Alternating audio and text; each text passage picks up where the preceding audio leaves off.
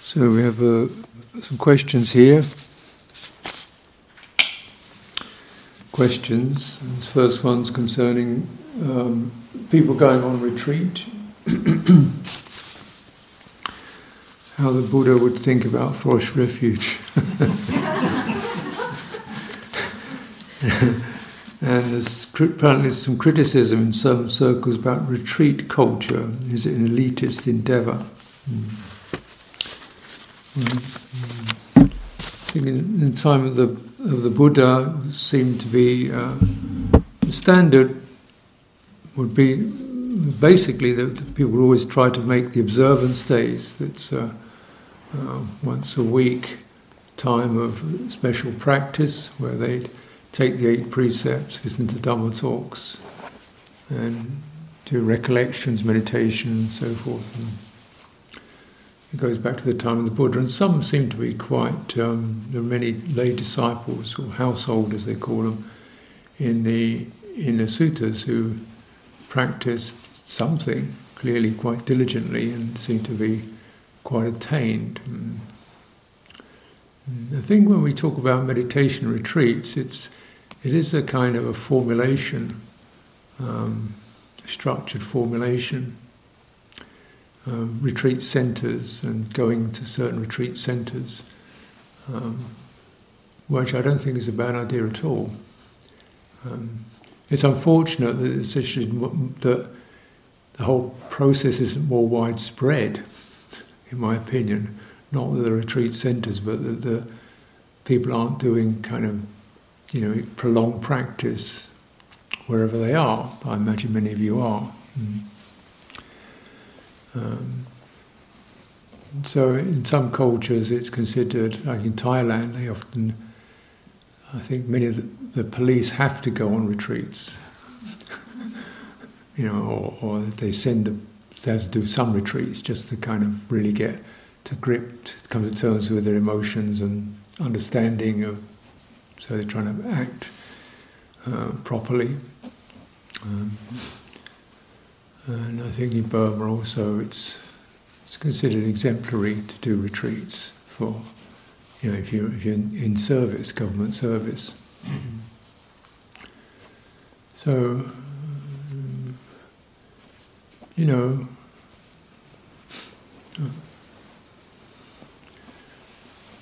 but I don't know what to say really, because you can say, well, it's better than joining a delinquent gang or Hell's Angels or the Oath Keepers or something like that. A lot better. And naturally, in cultures, you get people who are like into boating or yachting or hiking. You get a hiking community or backpacking community, or people who are into rock or music or something. So you get these kind of little subcultures, and they can get very obsessive, but human choices. And in a sense with this one, that we're really dealing with trying to work out greed, hatred and delusion, and really go to workshops which are quite demanding in many respects in order to bring that around, and the benefits that will then be lived out in the community. So I don't think there's any fault in that, anything to feel regret about. Why people criticise it is because people criticise things. If you're not part of it, you can criticise it. That's the way it goes. Monastic culture, you can criticise that, getting away from the world, sitting in nice quiet monasteries and not being able to bother with things. So, well, fine, well, come and join us then. And it's not as easy as you think, as people think. Retreats are not just a cosy option, are they? They're quite taxing.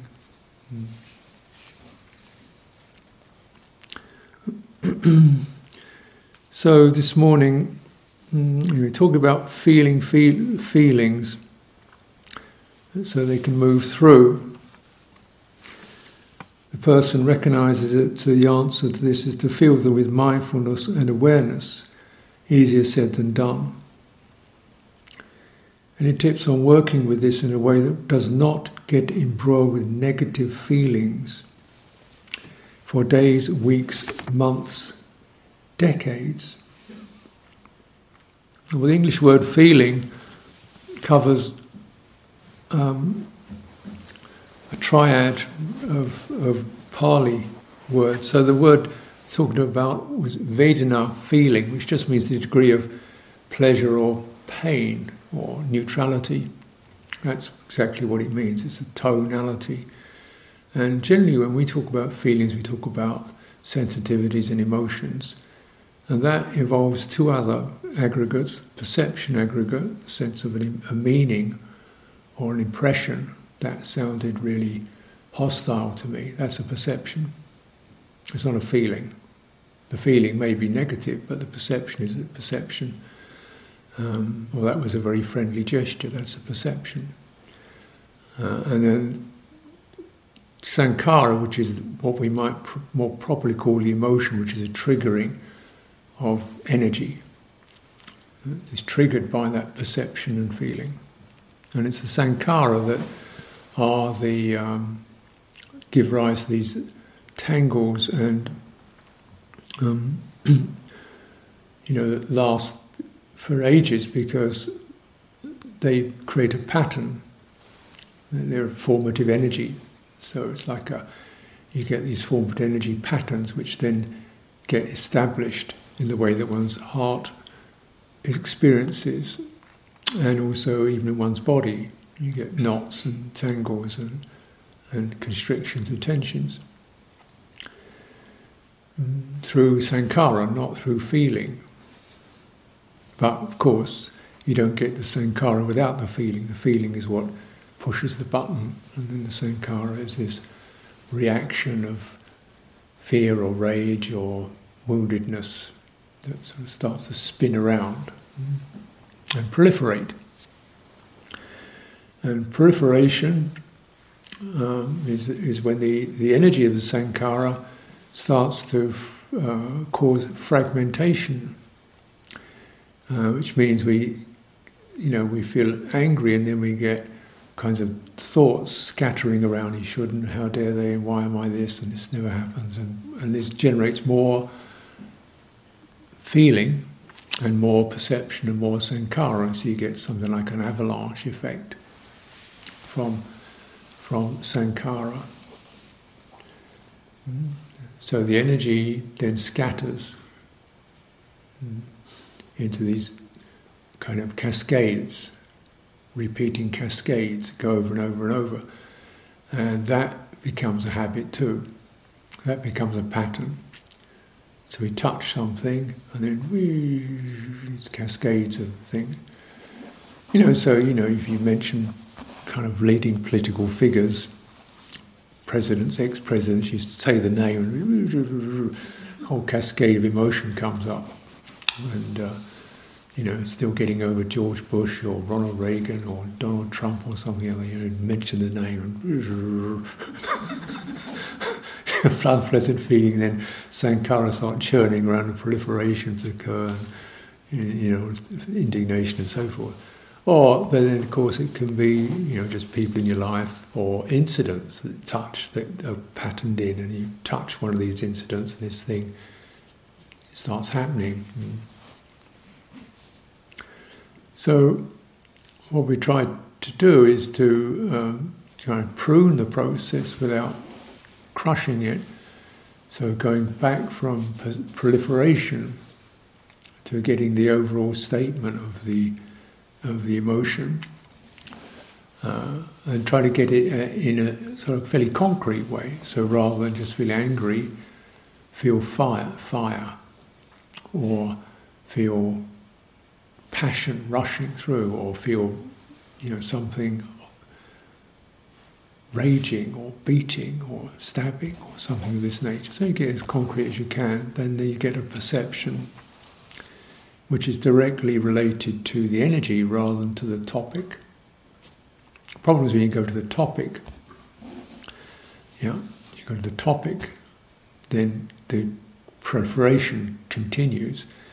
But if you go directly to the energy itself, forget the topic, we put the topic to one side, and just feel the nature of the energy of it, and as concrete as way as possible, like swirling, rushing into my head, sinking, contracting.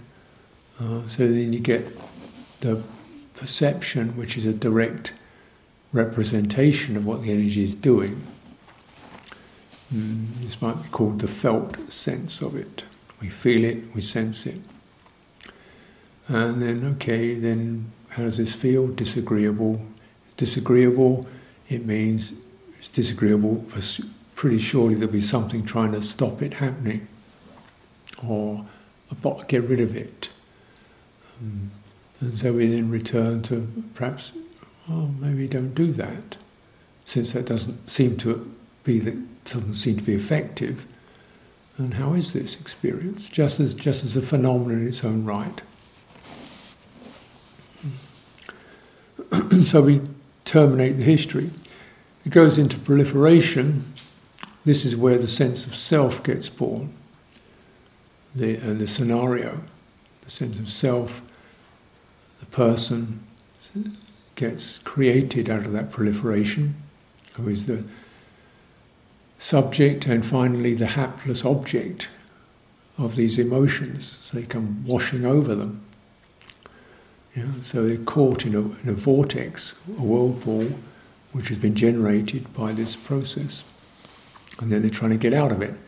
The person can't get out of it because the person, that particular person, is the end product of the experience.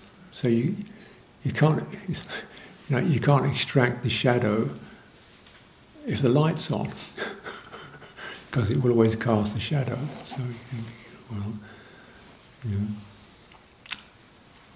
so we have to go back to the raw material and recognize one feels hopeless, annoyed, disempowered, frustrated or whatever. Just start relaxing that, so you go much more towards full awareness of the felt sense, which I have the feeling and the energy. And so then if we are beginning to release our resistances, our negativity towards that experience, then the feeling begins to change. And then the perception changes. And it's no longer, it's the feeling is the thing that triggers the sankhara. The perception is the thing that remains, but it's held in place by the intensity of the feeling. So, for example, if we may feel ourselves experiencing guilt over things we did in the past, and this keeps coming up. I did do that. It's not just a fantasy. I did do this stupid thing to so and so. I shouldn't have done that to. Yeah, it's not fantasy, but in a way, well, that was in the past. So what you're experiencing now is the stuck pattern. So we go to that experience of feeling guilty, that emotion of feeling guilt and regret, and then the person we feel ourselves as flawed or impure. It's quite common. Flawed, impure, failed. How do I forgive this? Can I forgive it? Do I deserve forgiveness? And so just, wait a minute. So just kind of try to get the sense of that sinking or tangling energy as it is. Where you feel it, your chest or your stomach, where you feel that. where that's experienced directly. And so that's not sidelining the issue, it's just getting to the heart of it, since the story in the past cannot be changed. It cannot be changed. We all know that. So then the experience of the felt experience of guilt, what does it do? And how is it, what's the formation of that? And if we no longer try to shift away from it, or brush it away, or place some answer on top of it, shrug it off, be philosophical, get over it, just meet the experience in itself with mindful awareness, then there could be a termination of this constantly reiterating process. If we're no longer struggling with it, identifying with it, the feeling, the intensity of the feeling begins to release, and the perception is just, yeah, I did that. It's over. It's no longer got it doesn't have the sting, it doesn't have the bite anymore. It just, you can remember it, but it's no longer a memory that comes rushing in on you. Because the feeling and the sankhara have disappeared.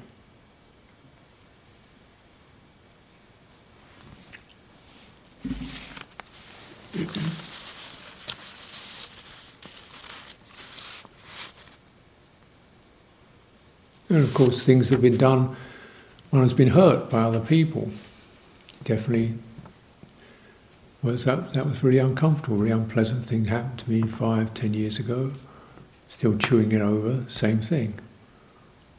First of all, withdraw from the person, the event, to the direct pain in the heart, the felt sense of being stabbed or belittled or looked down upon or dumped. And okay, let's get back to that. How does it feel? Feel small, contracted, pressed down upon. Mindful awareness of that. And with awareness, awareness spreads over something. And so it's a sense of listening to it, sensing it, and what does it need? It needs to be listened to, sensed. No resistance to that being there. And this seems to drain the feeling, the pang of it.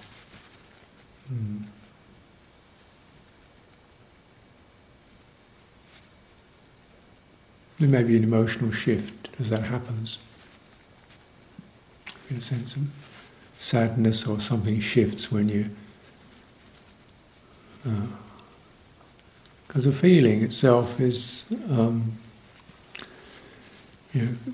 really, it's the nail that nails it, that nails the perception into the heart, and it's constantly regenerated by our resistance to it, or our passion for it. It's a pleasant feeling. It's that resistance, favouring and opposing, that generates mental feeling. Favouring and opposing. And we think, it's that lovely object or that terrible thing he did that generates it. No, that's a condition. If that wasn't there, you wouldn't have anything to oppose. But it's the opposing or the favouring that generates the mental feeling.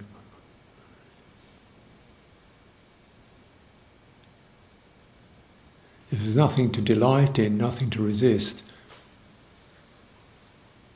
the mental feeling disappears. Practice it.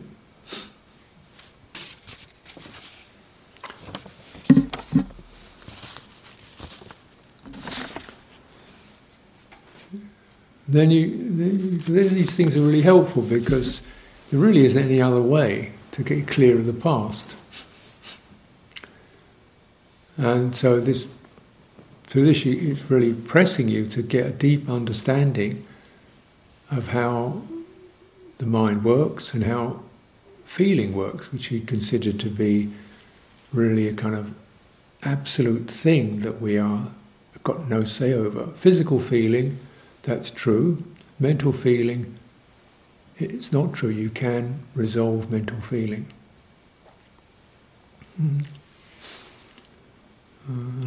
Saying again, it's the resistance to perception, to an impression.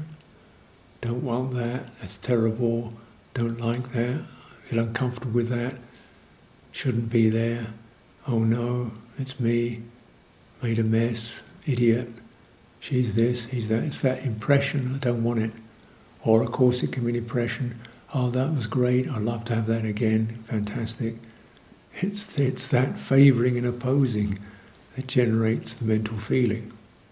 Once that's there, then the sankharas start going. The passion, the regret, the craving, the berating, and the stories go on and on.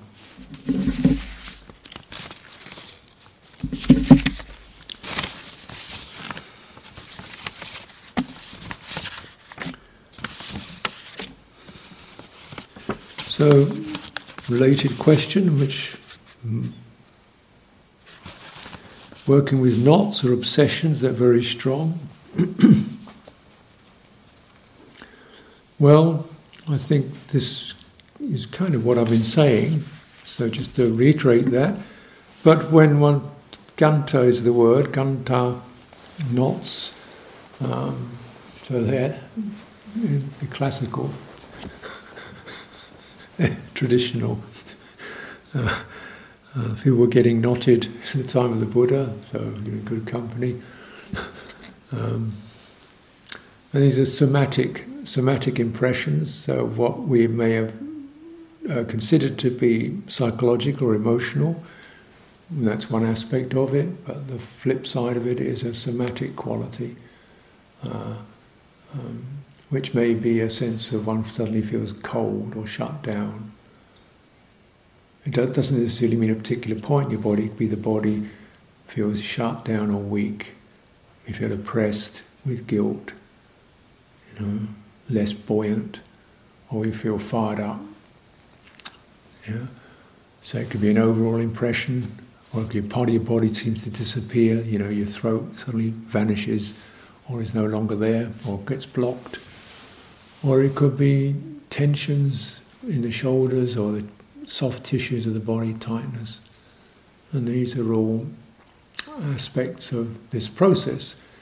The snag is that these don't always have memories and words to them, whereas we might recognise our emotional proliferations will tend to bring up memories or visions or scenarios, words, ideas, people, histories, things like that. So this is what bothers us. But we also have somatic impressions which have no story to them, no picture, no image. It's just that we don't understand what's going on. These are reflexes. And so these are more problematic because the irony is that with the noisy emotional ones we want them to shut up, but with the somatic ones we want them to speak. Because it's not until they've spoken that they can be, cleared. And some of them are almost locked down, like a no feeling.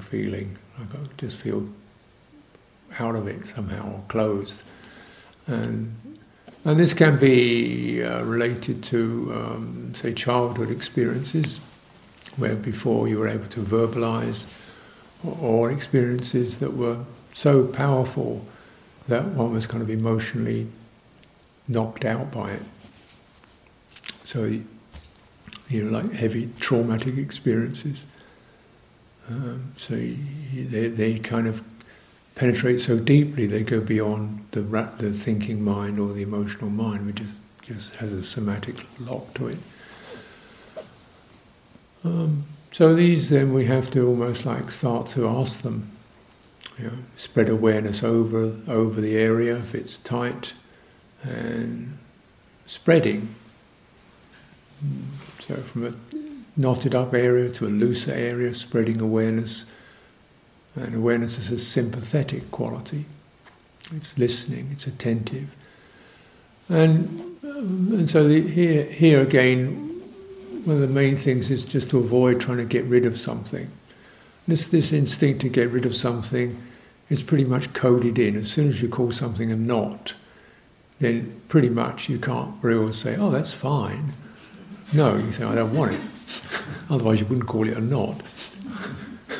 I had a lovely knot in my belly. No, it's always bad news. So natural comes in, they can I do some sort of thing to make this go away. Totally understandable. Well, that isn't going to work.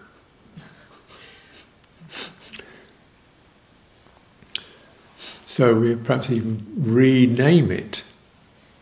Rename that experience like a don't know what you are. And then what does it feel like? What does it seem like? Is it moving? Is it shifting? Is it hard? Is it soft? Is it hot, cold?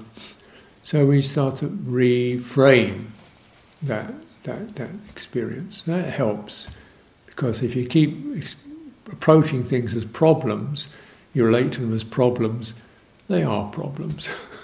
How you relate to it is what it becomes. If you're relating to it as a problem, it remains a problem. And if it's a problem that's this nature, it's not going to move.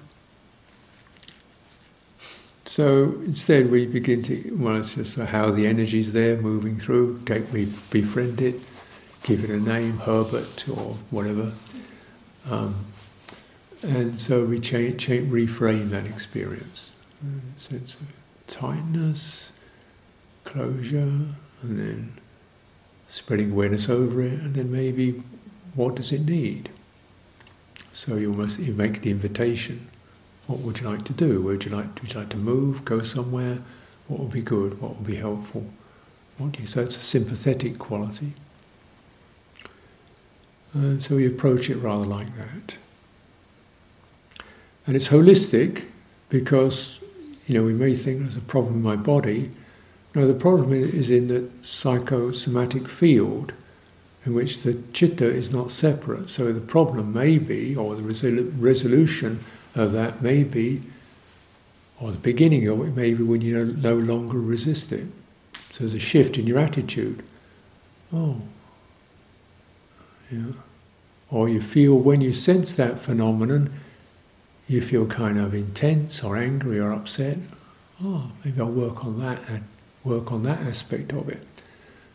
So whatever you can, wherever you find an opening, could be your attitude, your emotion, memory may come up, an image may pop up, or something may happen in your body, it may suddenly tingle and rush, or surge.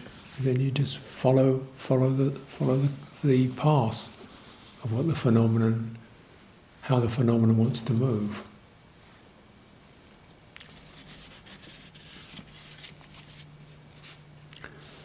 If it's an obsession, then obviously you've got to put aside the topic of the obsession and deal very much with the energy of obsessiveness.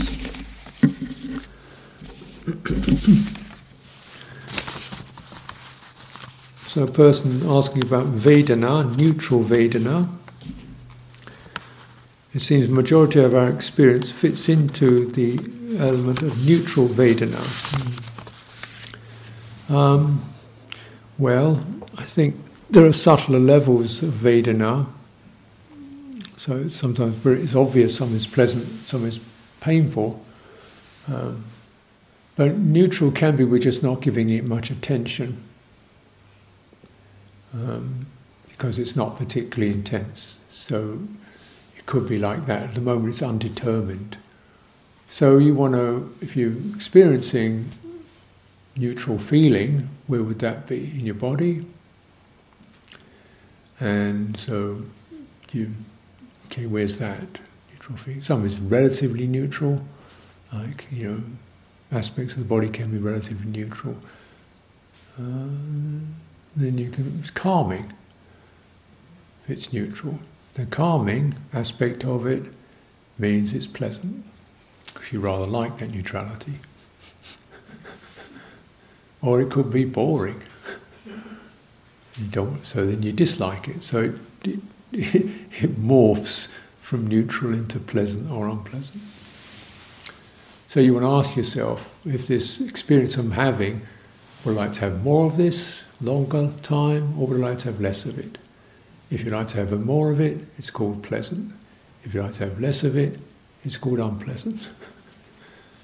So you may think this neutrality is, I've been neutral and wonder when something's going to happen. Well, it's just turned into unpleasant.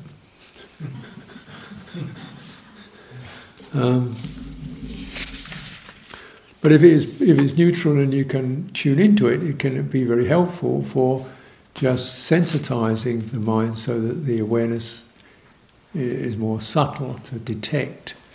Then that's advantageous, and then we get something, a kind of a certain pleasant effect in the citta because it becomes more refined.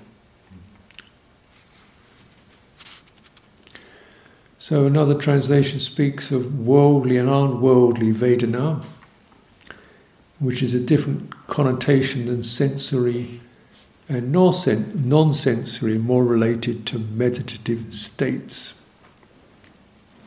Well, these are translations, and translation is samisa ni samisa, which means literally conjoined with the flesh or not conjoined with the flesh. So one translation is translated as worldly and unworldly, but you could also translate it as sensory and sensory and non-sensory, because the word actually is quite concrete, of the flesh and not of the flesh, which could be seen directly in terms of the physicality of the body, or more general terms, those associated with sensory objects. And so then the nisamisa, not conjoined with the flesh, would refer to qualities such as more refined mental pleasure, such as the joy of happiness of morality, for example, or the happiness of honesty, the uplift of experience with freedom from regret. So this would be vedena dependent upon non-sensorial or non-worldly areas, whereas the world is always conjoined to some sensory condition in this respect.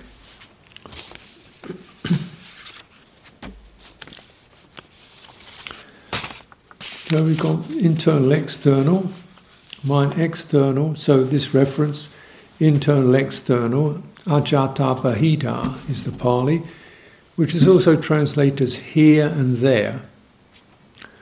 So when you're referring to English words, remember you're referring to a particular translation, which may become standardized, but the Pali might have different nuances to it. So ajata bahita, internal, external, here and there, which makes it a little more foggy, but perhaps it is foggy.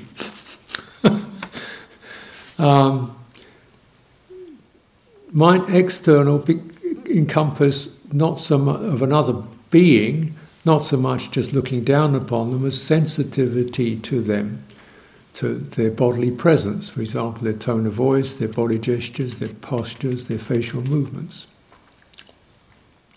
So then one can be mindful externally and internally in cultivating wholesome ways of relating, picking up signs, etc.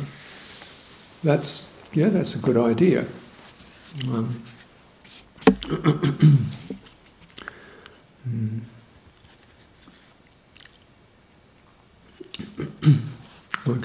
You can use it like that. That's also related to gochara sampajana, that is contextual awareness. So you expand your awareness. So, for example, if your breakfast time, rather than just focusing on your bagels or getting your hit of whatever it is, you focus on there's 30 of us trying to get our breakfast, widen the awareness, how are we going to do this without becoming a stampede? People getting trampled. There's a comfortable feeling of sharing, and there's a chance to actually help somebody else rather than just... So you you expand your mindfulness to include other people, and that would be a skillful way of doing it. But in the sutta itself, it doesn't seem to do that. It's a rather puzzling reference, in my opinion. Because in the sutta it talks about meditating on corpses, externally, internally. You think, where's the internal of that? And so you might think, okay, that means that's a corpse there, I will be a corpse one day. There, here. That makes sense, yeah? So we say object, subject. That's another way of looking at it. When it comes to feeling, it's a little more tricky because I can't really tell actually what the people are feeling. I can guess, but I couldn't really honestly, particularly when sitting still, I don't really know what kind of vedena they're experiencing. So it gets tricky to think that it means other people. I mean, I can probably recognise they're feeling something and feel a sense of compassion or gladness, but it doesn't seem to quite work in that presentation. So I'm not really convinced of it being other people, though it can be applied that way. But if you said objectively, like I can notice, okay, there's this unpleasant feeling here, there, and I'm being objective about it, and then subjectively, wow, I'm getting activated by that. This is a dynamic experience that's happening to me. Then that would be here, So we might say, yeah, that's physical discomfort. I can name that happening in my legs. That's one way of looking at it. But also as a sense of being resistance, tension building up, dynamics happening, the sankharas getting activated. Then that would be the internal aspect of it. So when you look at these things, basically you make what use you can out of it, I reckon.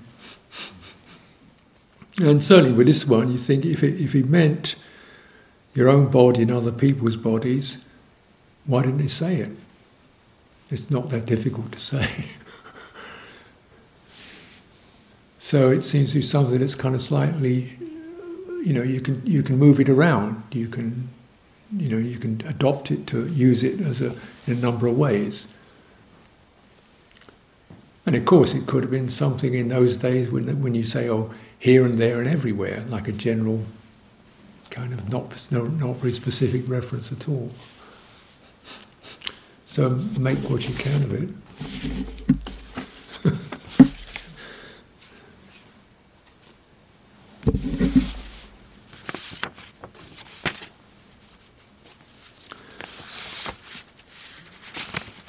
What is the relation of citta to the fine material? What is the relation of the fine material to the ordinary sensorial body? What is the relation of the fine material to the felt sense of embodiment? Fine material, rupa. So in this analysis we have what's called karma, and the karma loka, karma not kamma, means action, kamma is action, karma is sensuality. So you have the sense world, karma loka, which involves the whole domain of sensation and the feelings that arise from physical sensations or apprehensions of sights, sounds, touches and so forth. So the sensory world, that which is associated with the six senses, is the karma loka. probably specifically the 5 external senses. So that's to do with sensation on a bodily level, contact impressions hitting the body. Sensation arises. Now, the rupa means fine material, and that's associated with the kind of the energies that move around, which can be cultivated and steadied till you come into rupa jhana, which is the absorption into the fine material. And this absorption of the fine material is what are called the 4 jhanas. So it's absorption into these subtler experiences which are not about sensation. There are suffusions, so it's an energetic, dynamic experience, suffusions of ease, release, happiness, coolness, calm. They're kind of, you can use language, like emotional language or somatic language, and it seems to be referring to energy, because energy is not material, but it's not immaterial either. It's not just like an idea or a concept, which is immaterial. Yeah. It's a subtle kind of materiality in that it definitely can be apprehended as a sort of an object. Yeah. So that's the fine material. So citta can sense that, can sense that experience, that domain, and if it absorbs into it, this is called the rupa jhana. But still, the citta, that means the citta is turning towards that. And if it's turning towards that, then it's absorbed in that, and if it's attached to that, there's a sense of forming, attachment, and becoming in that condition. So in the kind of the way this is sometimes presented is in cosmological terms. So the absorption into these fine material states is called the brahma loka, the realm of the fine material beings who don't have physical bodies. It's kind of energy forms. And there's not one of them, there's a whole stack of them, they get finer and finer and finer. So it gives you an idea, this is a known domain. The citta can dwell in those. When it dwells in those, the experience of time slows down, sensorial contact disappears, and it's extremely refined and agreeable, pleasant. The Buddha obviously moved across this plane and knew it, and he said, yeah, there's this, there's that, but he said the deathless is a citta which doesn't go into anything, neither material nor the fine material nor the immaterial. The immaterial is a kind of a step you can take from the fine material. These are called infinite consciousness and so forth. So these are just places that the citta can hang out in, you could say, pretty crudely.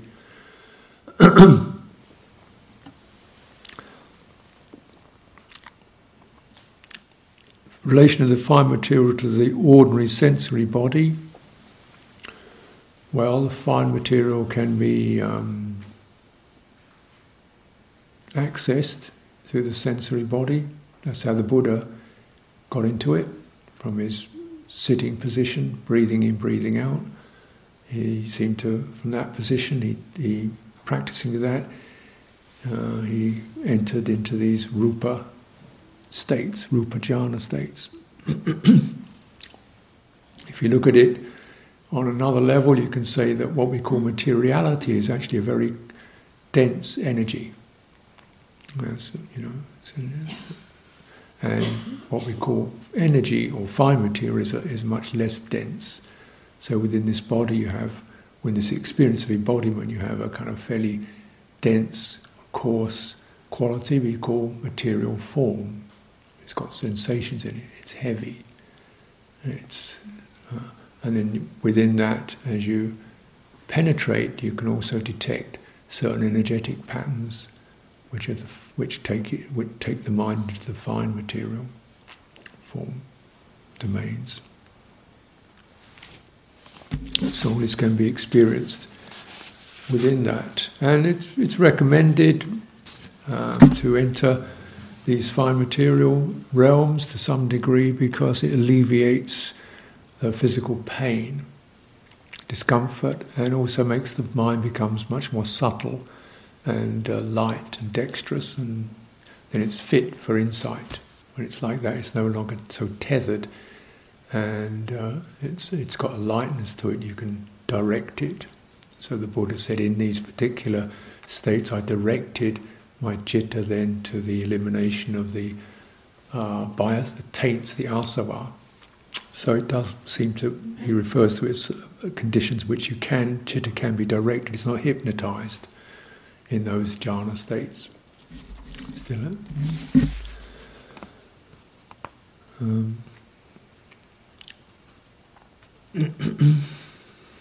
how does the citta settle into knowing? How can we support the citta being warm and open? Well, knowingness is a very fundamental aspect of citta. So, if, for example, if as one practices, there's a constant quality, some kind of awareness, but normally it's rather obstructed with these feeling and sensorial feeling, thinking, so all this stuff, emotions and sankharas are washing over it.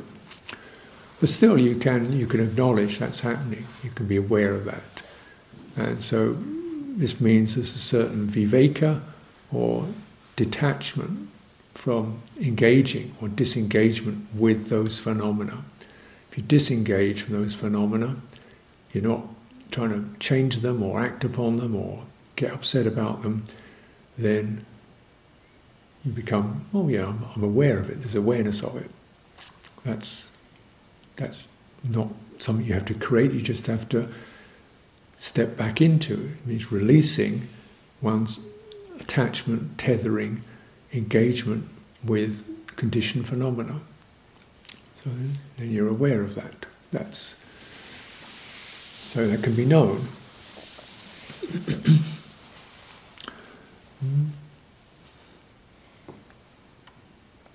And it's a constant, though we do lose touch with it. So in a way, when to kind of remind yourself of that in any situation, my suggestion would be, whatever you're experiencing,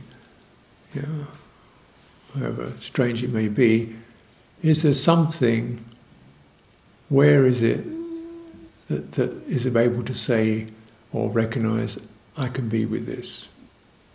I don't want to be with this, but I can be with this. I'm okay with this. It's like this. It's like this. That would be awareness. That's a citta property.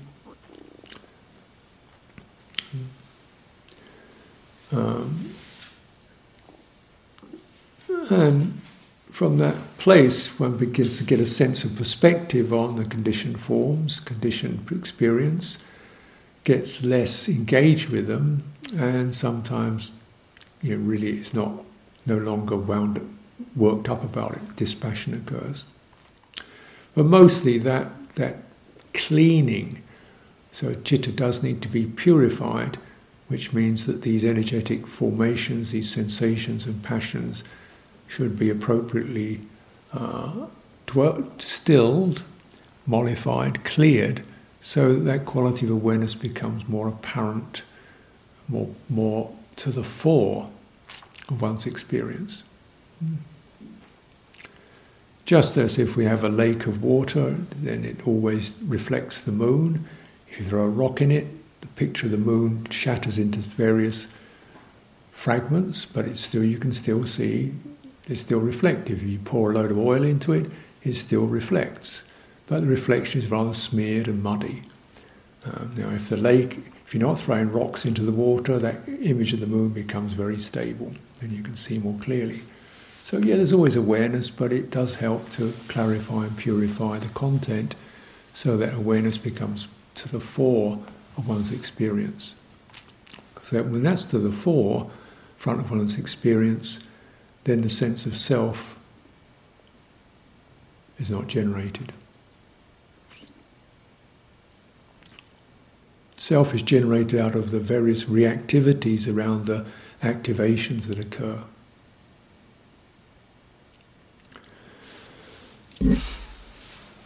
So this process of purification does support the citta being more open.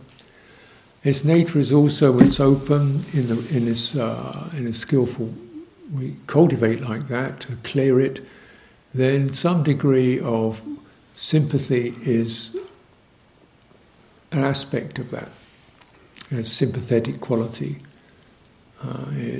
So it's anukampa, it's sympathetic. And generally, this degree of lovingness and compassion and patience and tender-heartedness is necessary in order to bring around the purification from regret, irritation, self-image and so forth. So you can't really avoid that. You know, it comes in, nothing's going to work unless that's there.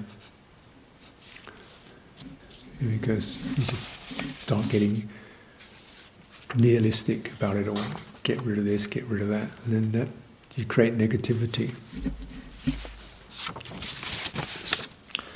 Difference between, this is about upekka and the Brahma vihara. Upekka, equanimity, Brahma vihara, these measureless states.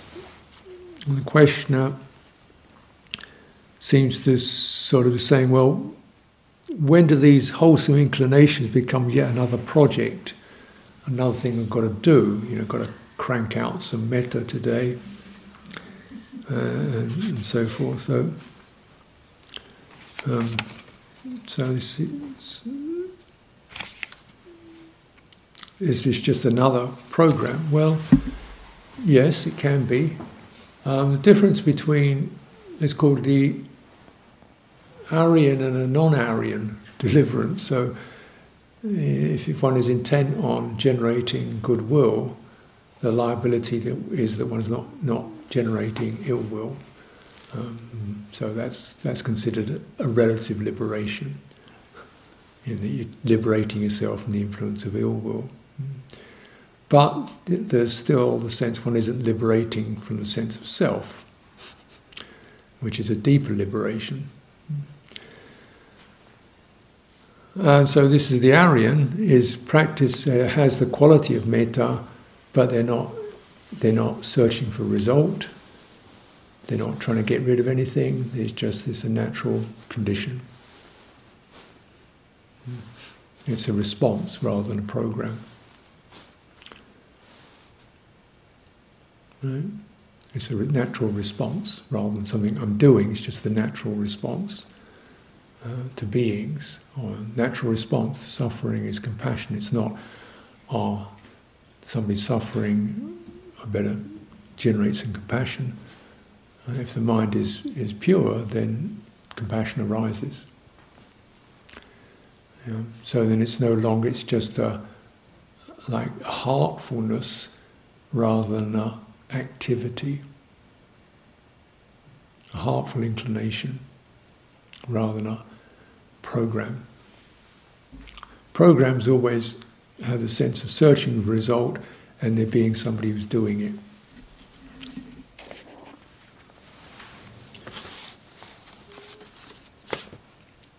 What's the difference between this quality of equanimity, upekka, in the Brahma Vihara, and upekka as an enlightenment factor? So we see it's the quality the seventh of the enlightenment factors. And you can also say it's the 10th of the parami. So this is the tops the charts in all these different lists, and it's the same thing. I would imagine the difference is that it's how the approach is. So with samadhi, if you approach in that direction, the quality of samadhi stabilizes the mind. It allows wise, deep attention to occur, in which passions and are dispelled, and the mind is therefore very even and spacious. And so it's really the same condition, same experience. These are called, to recognize these Brahma viharas, they're also called the doors to the deathless. So the four rupa jhanas, and the four Brahma viharas, and even three of the immaterial states are held to be doors to the deathless, in that they can all be seen as foundations for insight.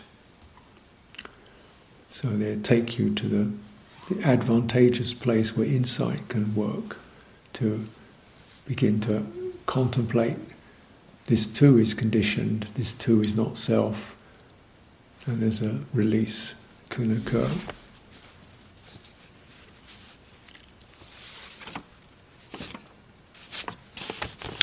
Person speaks of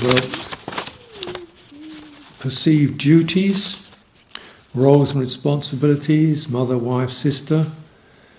Feel the heartache of a loved one's dukkha. Also, there seems to be the arising of a quality of compassion, but also see some deep conditioning to fix it, and a sense of self comes up. How can one fulfil one's roles in a way that inclines towards letting go and releasing? This sense of self. Well, the sense of self comes whenever one expects a result from one's kindness or compassion. That will come in. If you don't expect a result, that definitely helps to free up the heaviness of the duty, and begins to be a powerful release from self.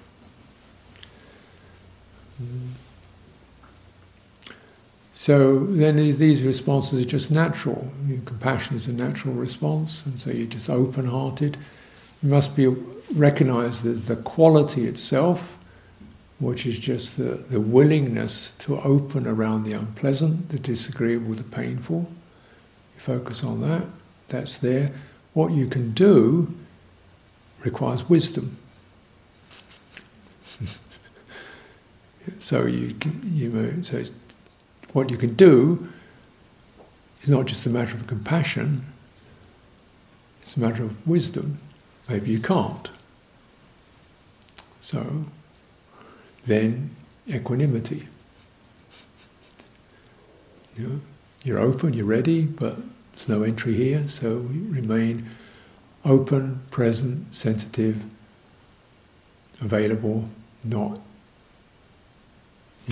But that's it, equanimous. So with wisdom we begin to recognise how this, if you get into compassion being an action, there's always going to be an actor. The actor is the self. And so then we see someone who's suffering, you want this person to not suffer. Well, who is the person? That's an impression that you're retaining. What do you actually experience?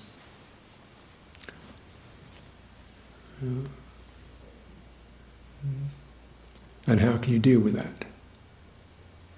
So you see someone sick, you see a body.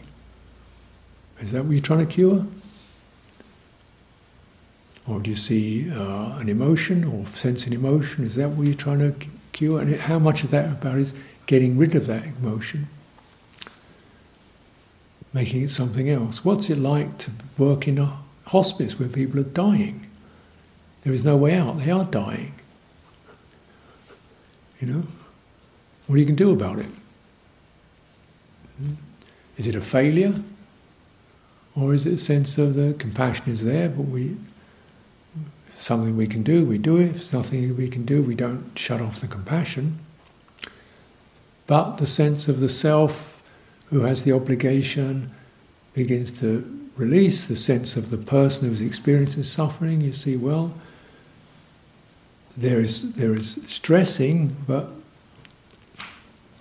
my impression of that person is just my impression. So this is a work of wisdom, begins to,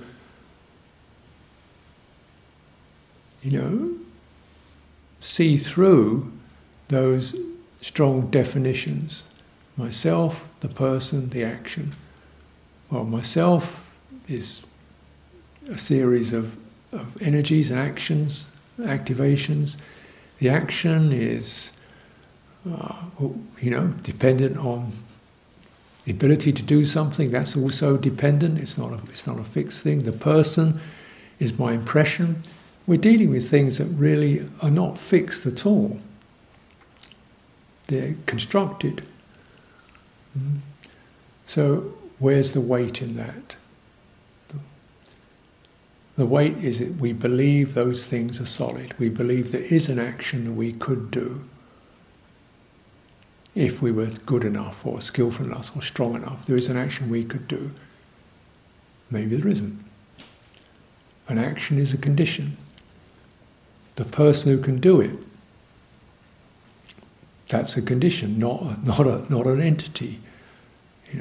I cannot cure leukemia. No matter how hard I try, no matter how much sympathy I have for it, I can't do it. But I don't have to feel frustrated by it. It's just a recognition. The condition isn't there. Yeah.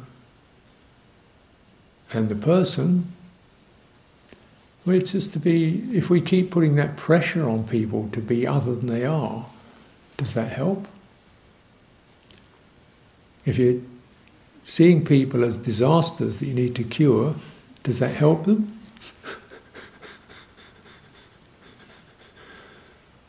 Or just relate to them as a person, an entity, a citta, going through stuff, and you're sending them blessings. Where's the weight in that? Where's the obligation in that? You can't, it doesn't operate. So then this compassion, open-heartedness, when it's backed up by wisdom, in terms of understanding the essence of what's there, understanding the conditioned relativity of what can be done, begins to free up the obligations of these roles which we fabricate or get fabricated into.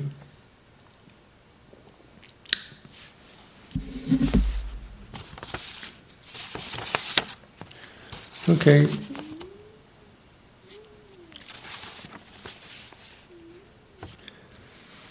Pause at the end of the exhale. So I've taught that it's beneficial to linger there. Person's been practicing lingering in that pause, leads to a deeper at the end of the exhalation. Find it leads to deeper stillness and collectedness of mind. However, over time it becomes tight and feels constricted. Then when I broaden awareness, the collectedness diminishes. Here's a way to linger in the pause in a balanced way that encourages expansiveness. Well,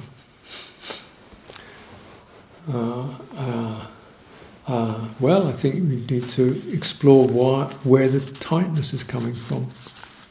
Are you trying to hold it? So if we make lingering something where it becomes another thing, I've got to linger in this, then it would become tighter. Or we want to hold it longer. You've got to let it come and go. Let it come and go. The mind relaxes and eases.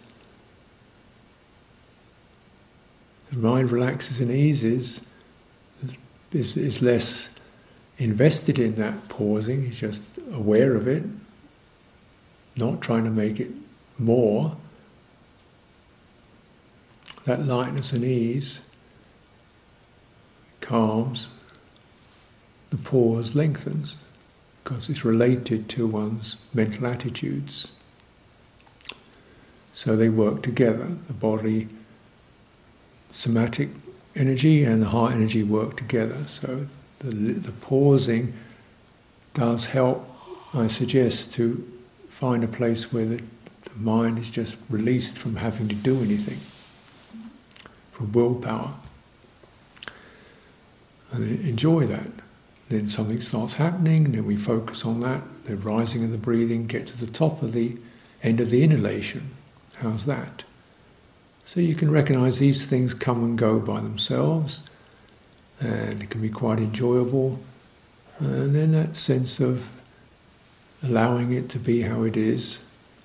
So the mental attitude becomes much lighter and less intense. And that will have an effect in the body in terms of breathing calms down, goes quieter, and you'll get those pauses will become longer. Till they're hardly pauses, they're just kind of subtler. The quality of openness becomes more extended. The breathing becomes more subtle and overall. So you've got to keep both together, the heart and the body, and keep checking that the one isn't getting intense in one domain or the other. That would be my suggestion.